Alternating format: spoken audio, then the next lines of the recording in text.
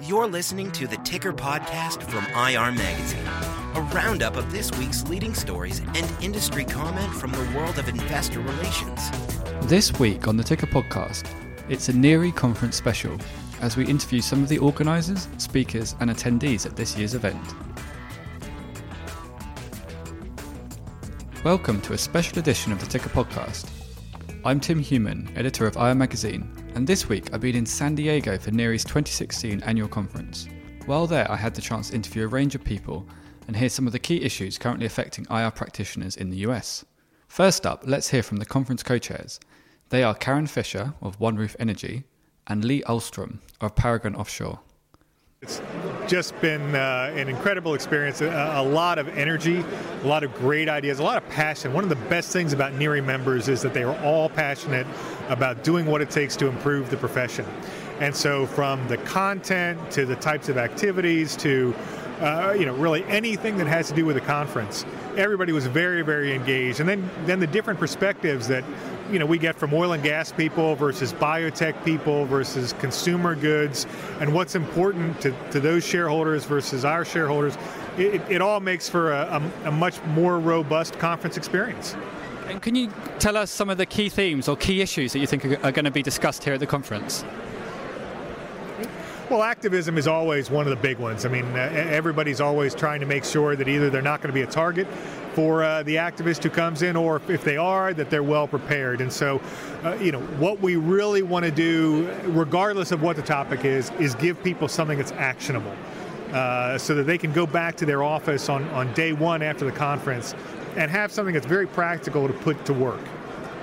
The other thing that you and I had talked about, Tim, is the fact that there are so many diverse levels of expertise and experience here at the conference, as well as not only domestic investor relations professionals, but also globally.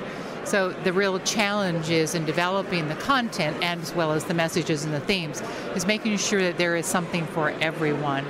Now, Lee, your company's in the oil and gas sector, and that's a sector that's had a pretty tough time over the last couple of years. What do you think the discussions will be like in terms of those companies that are here at the conference? Well, I think our attendance level for oil and gas companies is quite a bit lower this year than it has historically been, as companies slash and burn on the budget. It's a very difficult time as you try and prioritize your IR budget. And of course, IR is one of those things that you shouldn't cut. But if you have to, then something like a conference may be one of the places that you trim back on so that you can still afford to be out on the road telling your story. And we've got a great session tomorrow, or on Tuesday morning, with a professional storyteller to help all of us figure out how to tell our story better. Very good. And maybe one final question. Karen, you're based in the San Diego area. Do you want to give some tips or some advice for people who don't know the city that well, how they can make the most of their time here? I absolutely. The great news is that we're at a hotel property that has so many things around it.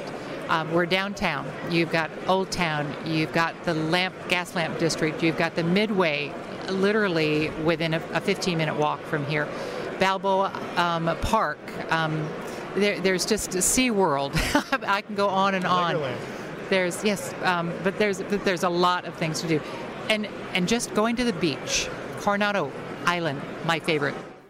That was Karen Fisher and Lee Ahlstrom, the conference co-chairs of NIRI's 2016 annual conference. I also sat down with NIRI's CEO and president, Jim Cudahy, who is now at his second conference as NIRI boss. Jim also discussed why San Diego is a neat town for the conference, before also chatting about the recent launch of NIRI's new certification program. You don't have to work hard to make the most out of San Diego. It really, I think the location speaks for itself. It's gorgeous outside, wonderful property. Glad to be here. We really like to move the conference around the country and make sure that we are, coming to the East Coast periodically, come out to the West Coast so we can, service both sides of the country. But really looking forward to a great time this week. Fantastic. And a big theme this year is certification. Absolutely. NIRI had its first exams in March for the new certification program. Can you tell us how you're marking that Sure. milestone this conference? Yeah, and we're going to do that in a big way. We came out of the gate strong with announcements about the people who passed the exam back in March. But now, here at the conference on Tuesday, We are going to announce the actual people who pass the exam, let them come up on stage, get some recognition for their accomplishment. And I think another big part of it is recognizing the core of volunteers who have made it all possible. Fantastic. And maybe to finish off, what are the next steps for the NIRI certification? It's an ongoing process. It's now rolling. It's part of our goal now is to build wider recognition and appreciation of the designation outside of IR. But certainly, it's an ongoing challenge to create a program that is relevant, that is of significance, and then it reaches the caliber that is expected of by our members. And to do that on an ongoing basis, it's a formidable challenge, but one we're real proud of that we've been able to roll out this year, and we know it'll become a staple within the IR community.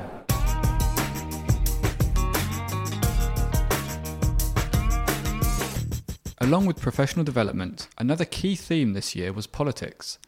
Minds were concentrated on this issue as the California primaries actually took place on Tuesday during the conference. I caught up with one of the keynote speakers, John Micklethwaite, Editor-in-Chief of Bloomberg and former Editor-in-Chief of The Economist, who talked about the growing political risks in the world, as well as changes to IR and the media industries. Well, I'm here with John at the NIRI annual conference. You've just come out of the general session where you covered a whole range of issues, from politics to business and IR. One of the things you talked about was the 20% world. Can you tell us a bit about that and what the significance of that environment is? Well, the 20% world was an idea I had about a couple of months ago when I walked into a bookmaker and I saw that the odds of Donald Trump becoming president were roughly 20%. The chances of Brexit were roughly 20%. And I kept on looking through. There was Marine Le Pen in France and other ones. The interesting thing is that now the chances of Brexit and Donald Trump are both around 30%, so they keep on increasing. And what it struck me is you now live in a world where those sort of discontinuities are no longer just, they're possible. Doesn't mean they're probable, but they're possible. And once things are possible, that actually changes a lot of things, because these are not normal things. This is not like the Republicans narrowly squeaking past the Democrats. Donald Trump came in, there would probably be a very vigorous trade confrontation with China. He'd build a wall with Mexico. He would start to do some fairly substantial things. If Brexit happened, that could mean the end of the United Kingdom. If Scotland leaves as well, it could indeed, in the end, perhaps mean the end of the European Union if other people have significant things. So this time there really is these are possible things, but they're substantially different to other possibilities before. And huge potential consequences if one of them comes off, as you say. Very much so. And in the end, I think you have to take the assumption that if you have a 30% world or a 20% world, one of them eventually is going to happen. You could argue in Greece with the election of Tsipras, that was one example of something that did happen. Austria very nearly happened, and it just missed it. Okay, and now changing tack, you also talked about IR during this general session, and you talked about how you were feeling quite sympathetic towards IROs and how their job has potentially become more complicated, more difficult over the years. Can you explain that? I think it's become more complicated and more difficult for some reasons which are a little bit similar to what I've been through. I think it's become more similar in the sense that you suddenly now have Twitter, you have all the different ways in which you can reach investors, but also actually on top of it, the way in which investors can feed back things to you, and I think that makes it much more difficult. I think also the element to which, and I accept, as one of the gentlemen pointed out, a very big difference between investor relations dealing with investors and media relations dealing with journalists. But even then, the level to which they've begun to merge a bit, because when you are in a crisis situation or when you're discussing CEO pay or dealing with activists, it tends to involve roughly the same message going through two different platforms. Okay, and moving on to one final question. You're editor-in-chief of Bloomberg. I wanted to ask you about the media industry and how it's changing. Can you tell us about some of the ways that business news is evolving at the moment? And also you talked a bit in the session about how computers are helping your journalists to write stories. I think that several things are happening at the moment. I think there are three big trends. One is customization, the ability to be able to target things precisely on you and the industries and the company maybe you work for. So you get your general news, but you then get particular news. We now have a new morning product called Daybreak, which is an attempt to do that for terminal customers, to give them a sort of unique sort of one-stop shop in the morning. Sorry, a lot of cliches coming one after another, but it is genuinely that. But it's customized because you can use the technology to find out what shares what equities they hold, and therefore build stuff around that. I think the other thing is the drift towards mobile. I think that is incredibly important. The terminal, for instance, tends to be something which people use more in at the office. If we can get people using the same things on their mobile, that makes a huge difference to what we do. I think in general there is, I suppose the bigger issue to do with technology, there's the issue of automation. I think it's now possible to get computers set up to have alerts to tell you when precise things are happening. In some cases you feed those directly to the community. In other cases it's a prompt for a journalist to say, hey, this has just happened, do you think we should do a story on it? And even if you say no, at least you have to go through that process. And that, I think, will be a change. Some people are frightened by automation. I tend to think it's something which will take away a lot of the rather annoying bits of journalism and give more value to the good bits. I can understand how IROs might be a little bit nervous. They're the ones writing the press releases, and then it's hitting your computers. And well, that's a good point. I think at the moment, the moment's happening, you have a lot of people scraping press releases from different angles, looking for every available. I think it's very difficult to stop. I think you have. It's not just journalistic organisations like us. It's also actually fund managers are also doing the same thing. They're looking, they're diving in, trying to find individual bits of news as quickly as possible. So I think that's part of the same dilemma. So I think it's one of those ones where you can't be like Canute and say I want to stop the waves coming in. That was John Micklethwaite, Editor-in-Chief of Bloomberg, speaking to IR Magazine at the NIRI Conference 2016. After the keynote sessions every day, there are a variety of smaller sessions as well as table discussions, which together cover just about every IR topic you could think of. I got a taste of one of the panel discussions when I spoke to Chris Taylor of iPrio, who moderated a session on the changing role that IR plays in corporate governance. Chris talked about how IROs are working more closely with corporate secretaries in the US, as well as the rollout of proxy access and how to engage better with proxy advisors. Chris, you're speaking on a panel later at the conference on corporate governance. In terms of corporate governance and the role of IR, how is that situation evolving at the moment? Tim, over the last 3 to 5 years, we've really seen a growth in responsibility with the IRO in terms of corporate governance, really in collaboration with the corporate secretary and the general counsel's team. And really the way we look at it, I think, is a few of the issues that have come to the fore as it relates to corporate governance are say on pay and proxy access, probably the number one and number two issues as it relates to governance. And think about that. Who does say on pay impact? The CEO, the CFO. Who does proxy access impact? The board of directors. And so the importance of governance has really been elevated in the C-suite, and it's been elevated at the board level. And what that has meant is that the IRO, therefore, really has to become part of the team that addresses governance, not just at the time of the annual general meeting of shareholders, but throughout the year. You mentioned proxy access. A huge story last year. What's the sort of state of play with proxy access at the moment? Is it continuing to be rolled out company by company? Well, it is, and if you look at the S&P 500, I think there's 125 companies who now have proxy access. But it still hasn't been put into practice. I don't think there's been, and actually I know there's not been a group of shareholders who has put a nominee on the slate of directors. Ultimately, it's going to happen at some point. But companies are now addressing it, working with shareholders. And New York City has been a big proponent of proxy access. And so you see the support for proxy access and the deployment of proxy access growing dramatically in companies. As you said, it's a bit of a nuclear option, but it could happen at some point for one company. It's got to happen. I think it's inevitable.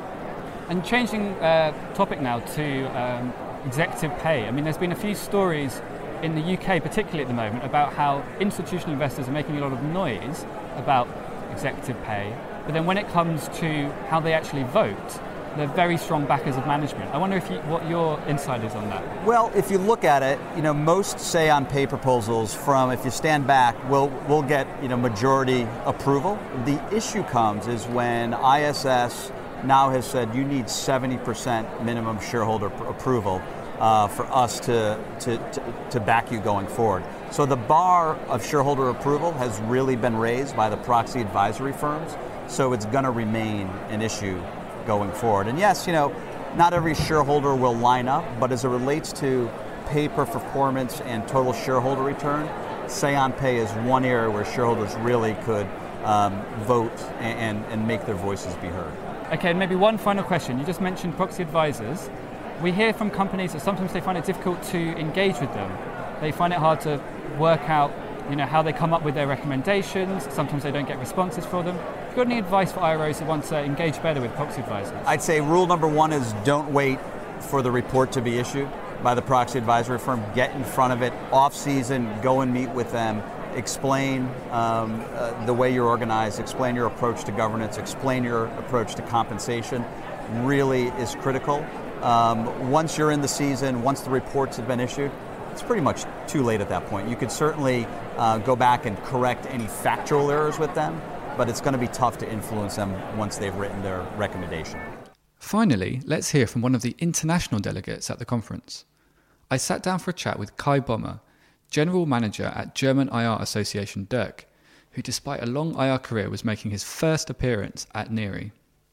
Kai talked about his conference takeaways and also the hot topics currently occupying the thoughts of German IROs. So Kai, you've worked in investor relations for a long time, but this is your first NIRI conference. How are you finding it? Yeah, it's actually amazing after 16 years in office as the German IR Association Manager, first time being here.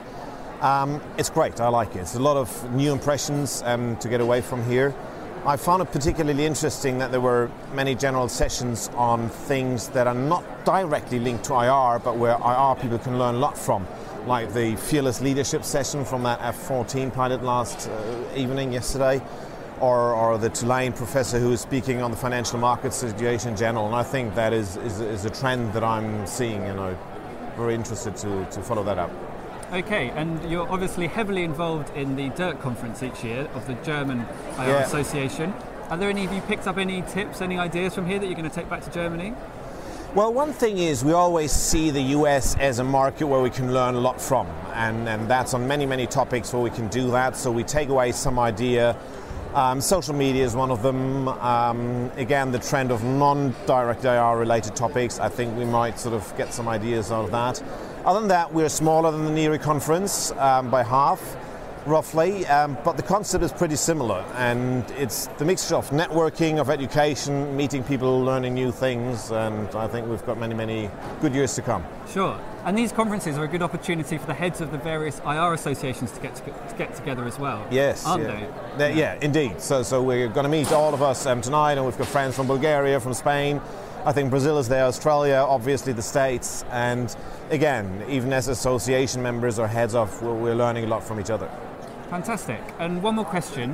What are the kind of hot topics in terms of IR in Germany at the moment? What are the things that your members are talking about a lot?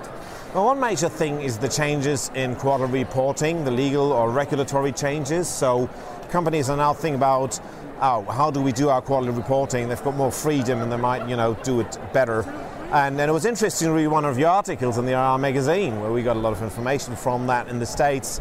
That discussion is starting as well. So maybe that's one of the few points where Europe or Germany is sort of going first and the States are copying a bit. So it's interesting to follow the discussion here as well. That was Kai Bommer speaking at NIRI's annual conference in San Diego. You can view all these interviews and many more from NIRI's annual conference on the IR Magazine website at www.irmagazine.com. You can also see a few photos from the event on our Twitter feed. Just search for the handle @IRMagazine. Well, I think that's all we've got time for this week. Thanks very much for listening, and this is Tim Human signing off from the NIRI Annual Conference in San Diego. You've been listening to the Ticker Podcast from IR Magazine. For free access to all the latest global investor relations news and analysis, register at irmagazine.com or download the app.